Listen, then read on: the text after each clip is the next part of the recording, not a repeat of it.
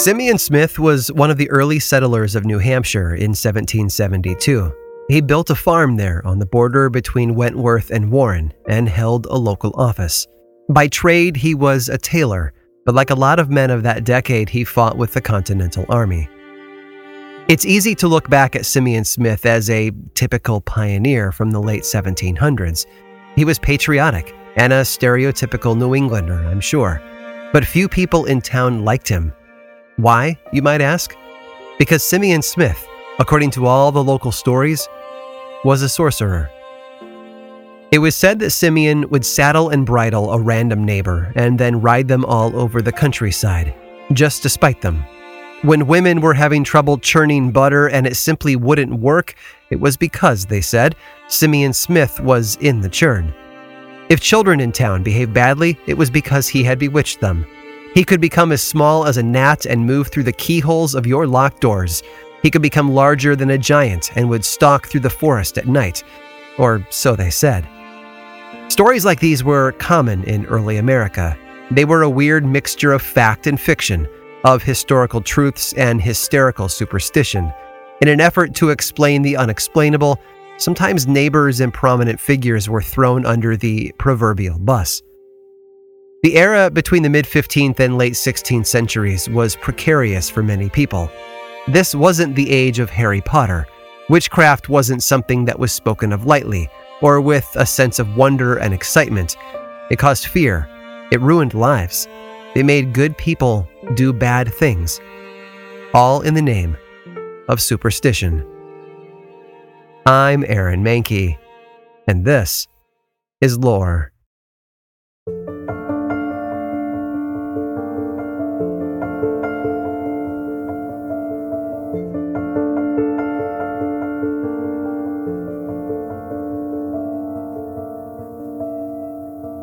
Superstition was common in the late 1600s. If something odd or unexplainable happened, the automatic response from most people was to blame the supernatural.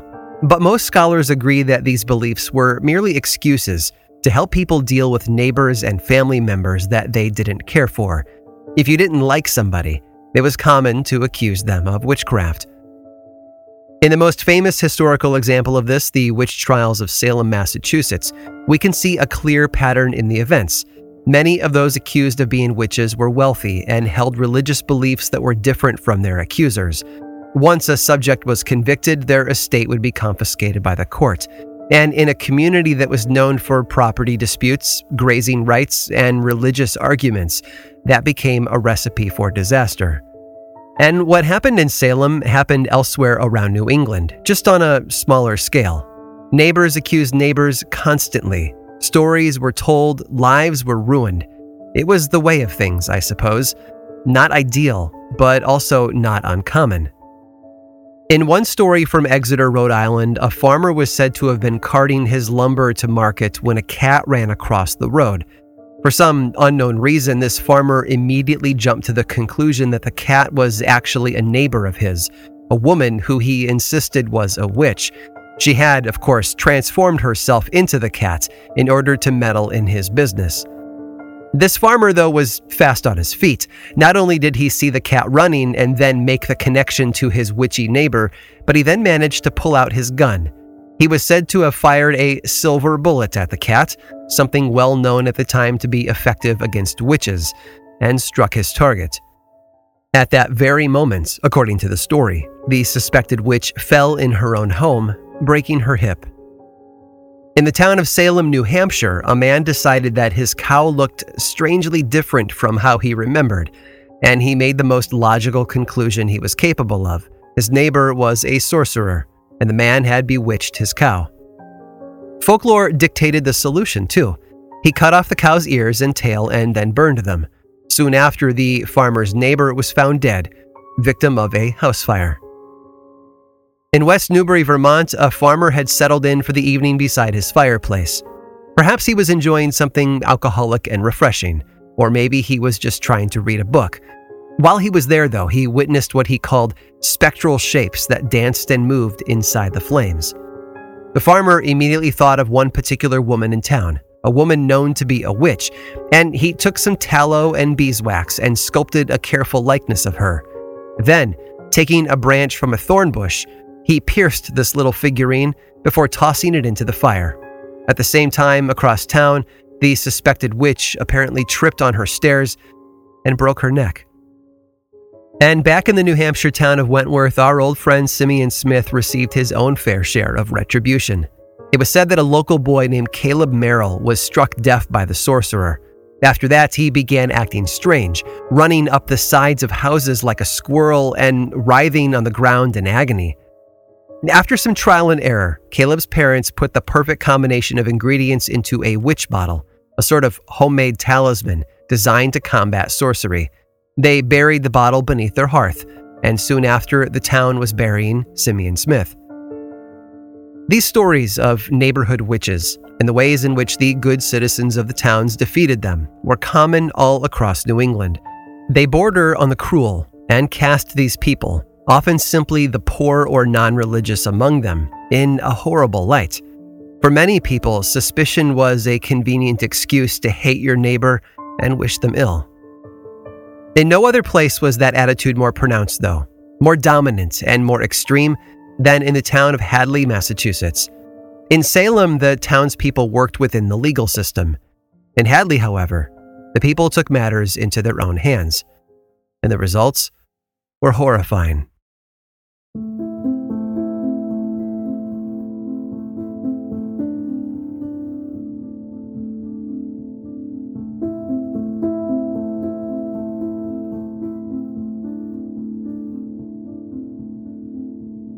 When Philip Smith was dying in 1684, the town went looking for answers. It was hard to blame them. Smith was a model citizen and leader in the community. He had been a deacon of the church, a member of the general court, a county court justice, and a town selectman. He was respected, trusted, and maybe even well-loved. The sole subject of the crime was an old woman named Mary Webster. She and her husband were poor. They lived in a tiny house in the middle of some of the pasture land outside of town. Sometimes when things got tough, they even needed assistance from the town. Colonial-era welfare, so to speak. It was easy to blame Mary Webster. She and Smith had not been on the best of terms, although few people in town were on good terms with her. She was cranky, you see. Accounts of the events include the almost sarcastic comment that her already poor temper had not been helped by poverty. She was a sour and spiteful woman, and she had a tendency to shoot her mouth off. A lot. Her fierce temper and stinging tongue had earned her a reputation as the town witch. Apparently, she wasn't much of a churchgoer, and that did little to help her case. But the clincher was that she had just gotten back from Boston 1 year earlier. Why Boston? Well, she had been there on trial for witchcraft. She'd been taken to Boston in chains sometime late April of 1683. Mary, an old woman with a foul mouth, had been accused of having congress with the devil, of bearing his children and suckling them. These children looked like black cats, they said. She had strange markings on her body, they said. It was all conclusive and obvious, they said. There were other stories of Mary Webster as well.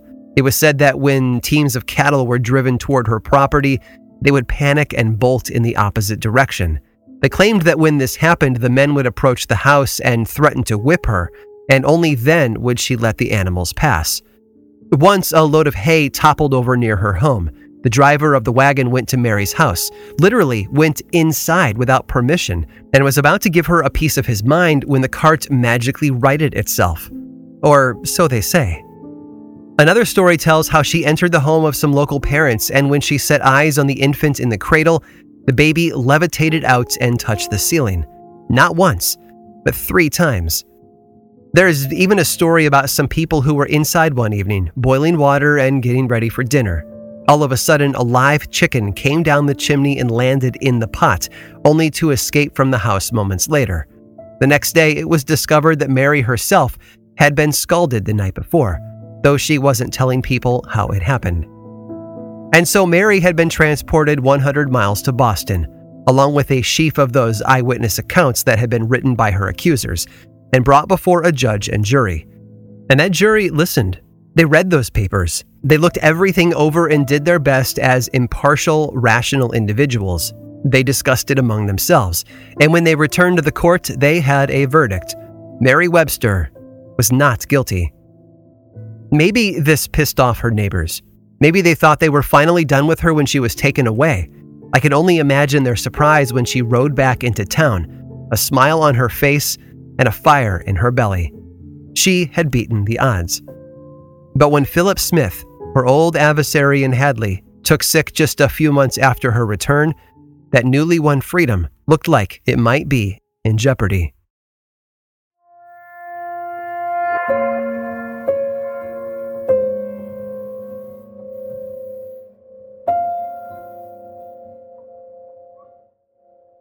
The winter after Mary's return from Boston, Philip Smith began to look ill. The people of Hadley didn't know what the cause was at first, but what they did know was that Smith was in a bad way. He had frequent seizures and seemed delirious most of the time. The people caring for him, his families and friends and nurses, were all deeply concerned. Whatever it was that he was suffering from, it didn't appear to be normal. In fact, it appeared to be the work of the devil. What else could possibly cause a man to suffer fits and scream and babble for hours in an unknown language? When Smith could be understood, he cried out that someone was pricking his arms with nails, hundreds of them, over and over, painfully. His nurses looked for the nails, but they never found anything that could be causing the pain. And most suspiciously of all, he claimed that a woman was in the room with them. Some of the young men in town had a theory, though. They had been talking about it for a while, and they decided that they needed to give it a test. You see, they thought Mary Webster was behind the man's illness. In their minds, there was only one way to find out. One of the men stayed with Smith, while the others went to Mary's home. 3 or 4 times they knocked on her door and bothered her, thinking that if she was indeed casting a spell over Smith, this would break her concentration. When they returned, the man who had been tasked with watching over Smith claimed that the sick man was at ease 3 or 4 times while they were gone. There were other things they noticed too. The small pots of medicine that had been laid out for Smith were mysteriously empty, as if someone were stealing their contents. They frequently heard scratching beneath the man's bed. Some of the men claimed to have seen fire on the bed, but when they began to talk about it, it would vanish. The details of the events surrounding Philip Smith's illness are rife with superstition and fear. These young men even claimed that something as large as a cat would stir under the covers near the sick man, but whenever they tried to capture it, it would slip away. Others said that the bed would shake enough to make their teeth rattle. All of this was just too much for them. Convinced that they knew who was causing Smith's illness, the group of young men returned to the home of Mary Webster. This time, though, they had more than disturbing her peace on their mind. They dragged Mary from her home and out into the snow and cold of the New England winter. They beat her. They spat on her. They cursed her in whispers and in shouts, and then they carried her to a nearby tree. One of the men slung a rope through the branches, while another fashioned a noose. And there, in a snow-covered field outside her own home, Mary Webster was hanged. When she stopped moving, the men cut her down. They took her body and rolled it in the snow, burying it. And then they left. They walked back into town, back to the home of Philip Smith, back to the others who knew what they had done. And then they waited. They waited for Smith to get better, for the curse to lift, and for their lives to return to normal. They waited for safety, for their superstitions and fears to fade away now that Mary was gone. But oh, how wrong they were.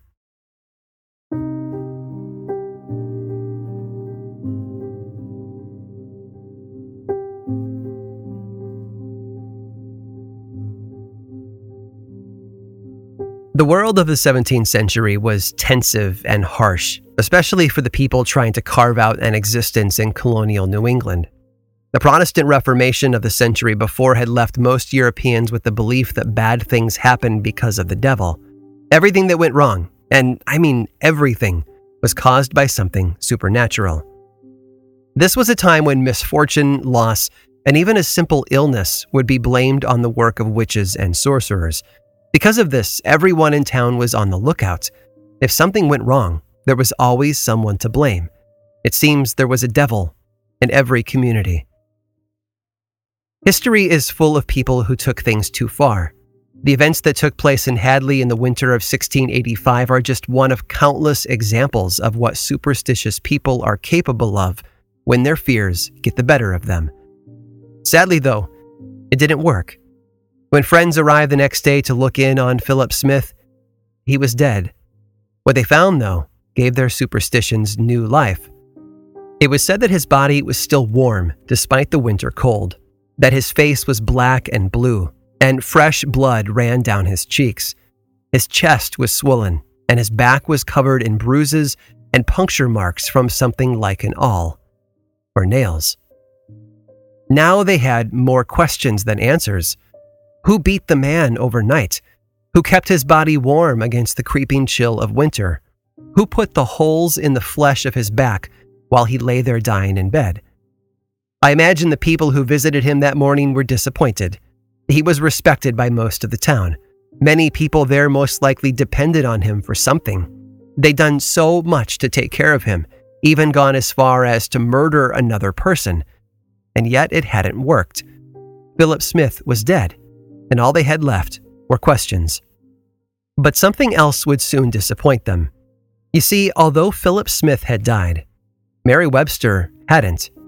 Even though she had been beaten and hanged from a tree before being buried in the snow and left overnight, Mary had somehow survived.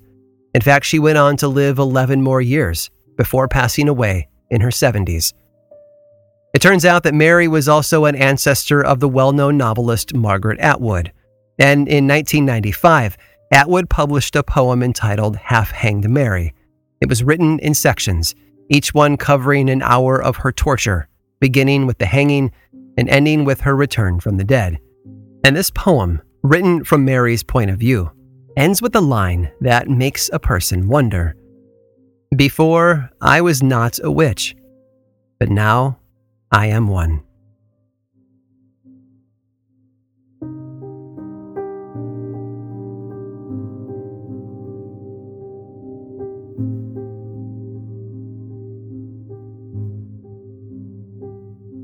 There have been many stories of witches recorded throughout history, and clearly the tale of Mary Webster is one of the most powerful, but not because of the violence or accusations, but the victory she finally had over a community who shunned and abused her. But there are others like it. In fact, I've tracked down one more that I think you'll enjoy, and if you stick around through this brief sponsor break, I'll share it all with you. This episode was made possible by Article. Every single day, I sit down at my desk and I make podcasts, and that's something that I've done for years on a desk from Article. The quality is absolutely amazing, delivery was dead simple, and everyone who sees it can't help but comment on it. Maybe that's because Article believes in delightful design for every home, and thanks to their online-only model, they have some really delightful prices too. Their curated assortment of mid-century modern, coastal, industrial, Scandi, and boho designs makes furniture shopping simple. I honestly can't get enough of all of those clean lines, rich colors, and gorgeous wood finishes. Article's team of designers are all about finding the perfect balance between style, quality, and price. They're dedicated to thoughtful craftsmanship that stands the test of time and looks good doing it. Article offers fast, affordable shipping across the US and Canada. Plus, they won't leave you waiting around. You pick the delivery time and they'll send you updates every step of the way. And their knowledgeable customer care team is there when you need them to make sure your experience is smooth and stress-free. Article is offering our listeners $50 off their first purchase of $100 or more. To claim, visit article.com/lore and the discount will be automatically applied at checkout. That's article.com/lore for $50 off your first purchase of $100 or more. This episode of Lore was made possible by DoorDash. We live in a pretty amazing world, don't we? You can get anything you need when you need it delivered right to your door. With DoorDash, you can get pretty much anything. For my family, this became a powerful tool when my kids started back up with after-school sports. All of a sudden, there were days when being able to order a meal became a lifesaver. If it wasn't for DoorDash, we'd have been eating dinner way too late. And maybe you've been there, or in a different situation with a similar solution. Sick on the couch, trapped between never-ending meetings, or even at a party and suddenly out of ice or alcohol. In moments like that, DoorDash can provide a clutch assist. DoorDash, your door to more. Download the DoorDash app now and get almost anything delivered. Must be 21 or older to order alcohol. Drink responsibly. Alcohol available only in select markets. This episode of Lore is made possible by June's Journey. Escape to a bygone age of mystery, danger, and romance as you immerse yourself in the world of June's Journey, a hidden object mystery mobile game that puts your detective skills to the test.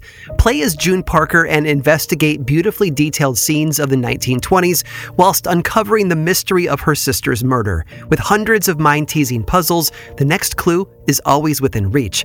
Collect scraps of information to fill your photo album and learn more about each character. Plus, you can chat and play with or against other players by joining a detective club. You'll even get the chance to play in a detective league to put your skills to the test. I'm willing to bet that, like me, you work crazy hours and are desperately in need of easy ways to relax. I love that I can open up June's Journey and dig in for a little while, searching for hidden objects, fine-tuning my sense of observation, and enjoying the gorgeous artwork are all so helpful in letting me unwind. Mystery, danger, and romance. Where will each new chapter take you? Relax and lose yourself in this captivating quest of mystery, murder, and romance. Can you crack the case? Download June's Journey for free today on iOS and Android.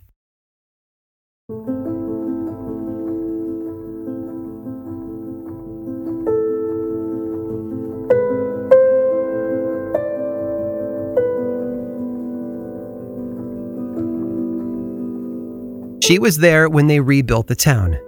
Simsbury, Connecticut had been established in 1670, but just 5 years later, King Philip's War broke out, a violent conflict between the English settlers and the Native Americans that would last for years. In 1675, the colonial authorities warned Simsbury that it was at risk of attack and that everyone should move out, which they obediently did. Weeks later, the town burned to the ground. When they returned in 1676 to rebuild and start over, Debbie Griffin was already there, living in a small hut on the edge of the old settlement. As the townsfolk all returned and settled in, though, they found ample excuses to avoid her and speak ill about her. That's what people tend to do to outsiders, isn't it?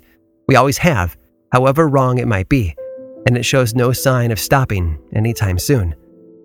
Their list of reasons grew faster than their summer crops. They said she spent an unusual amount of time in the woods, tending to herbs and berries and all sorts of items that might be considered the ingredients of some dark, forbidden spell. She hunted, much like the rest of the community there, but she was said to be supernaturally gifted at it. And then there was the yarn. You see, every now and then, Debbie Griffin would show up in town with a large bag full of the most luxurious yarn, which she would then use to trade for supplies she needed. But the people who held that yarn in their hand claimed that there was simply no way that a backwoods woman could possibly have made something so beautiful. Not without the help from the devil, that is. There were other stories, of course. A black cat was said to be seen around her cabin in the woods. There was a large goose that would make noise and flap its wings at people who passed too close. And both of these creatures fell neatly under the Puritan idea of a familiar, the supernatural creatures that took the form of animals and lived in the company of witches. Rumors and gossip have a way of adding up, though. They seem small at first, like pebbles tossed into a bucket. But given enough time, those pebbles can add up, and whoever might be carrying the bucket might get crushed beneath its weight.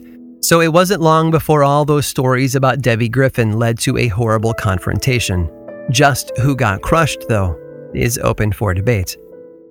The story tells us that the community showed up for church one Sunday morning to find that someone had broken in and stolen a golden communion cup from the sacramental chest. Deacon Slater managed to conduct a quick cleanup before moving forward with the service as if nothing had happened. Well, almost. He did find a moment to retool his sermon from whatever he had originally planned to a more pertinent topic: theft. That evening, a number of angry young men gathered at the home of Deacon Slater to talk about what had happened and to voice their suspicions about who the culprit might be. The accusations were unanimous, too. The thief had to be Debbie Griffin. Armed with their belief and half a dozen rifles, the men left Slater's home and went to set up watch at the church building. In the middle of the night, one of the men watched from a safe distance as the tall, thin figure of the town witch strode up the road and mounted the steps to the front doors of the meeting house. She paused for a moment, and then, at least according to the witnesses, vanished in a gentle puff of smoke and slipped through the keyhole into the church. A moment later, she was back, this time with a communion plate shimmering in her hand. The men gave chase, but the woman was fast. It wasn't until they had all reached the local body of water known as Three-Cornered Pond when they caught up with her. One of the men took aim and fired, and it said that the bullet cut a hole through Debbie Griffin's chest so wide that the other men could see the moonlight reflecting off the pond through it. That's the legend, anyway. She didn't fall over, though. Not right away. Raising the golden plate over her head, Debbie Griffin was said to have jumped high into the air before landing headfirst in the dark waters of the pond. And she never resurfaced. It's been nearly 350 years since Debbie Griffin took her final dive into the pond there outside of Simsbury. But even though she never resurfaced, her story has floated over the community ever since. And if the stories are true, you can still catch a glimpse of her final deed every full moon. If you're brave enough, they say you can wander out to the pond at night and stand on its sandy shore. Then, as the moon rises high in the sky, some of its light might penetrate the dark waters to glint off that gold communion plate, still resting firmly out of reach from the local church, and a constant reminder of the one who got away.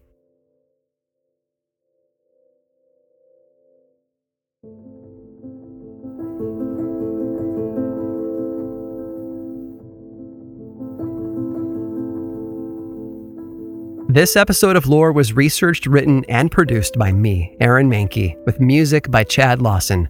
Lore is much more than just a podcast. There's a book series available in bookstores and online, and 2 seasons of the television show on Amazon Prime Video. Check them both out if you want more lore in your life. I also make and executive produce a whole bunch of other podcasts, all of which I think you'd enjoy. My production company, Grim and Mild, specializes in shows that sit at the intersection of the dark and the historical. You can learn more about all of our shows and everything else going on over in one central place, grimandmild.com. And you can also follow this show on Twitter, Facebook, and Instagram. Just search for Lore Podcast, all one word, and then click that follow button. When you do, say hi. I like it when people say hi. And as always, thanks for listening.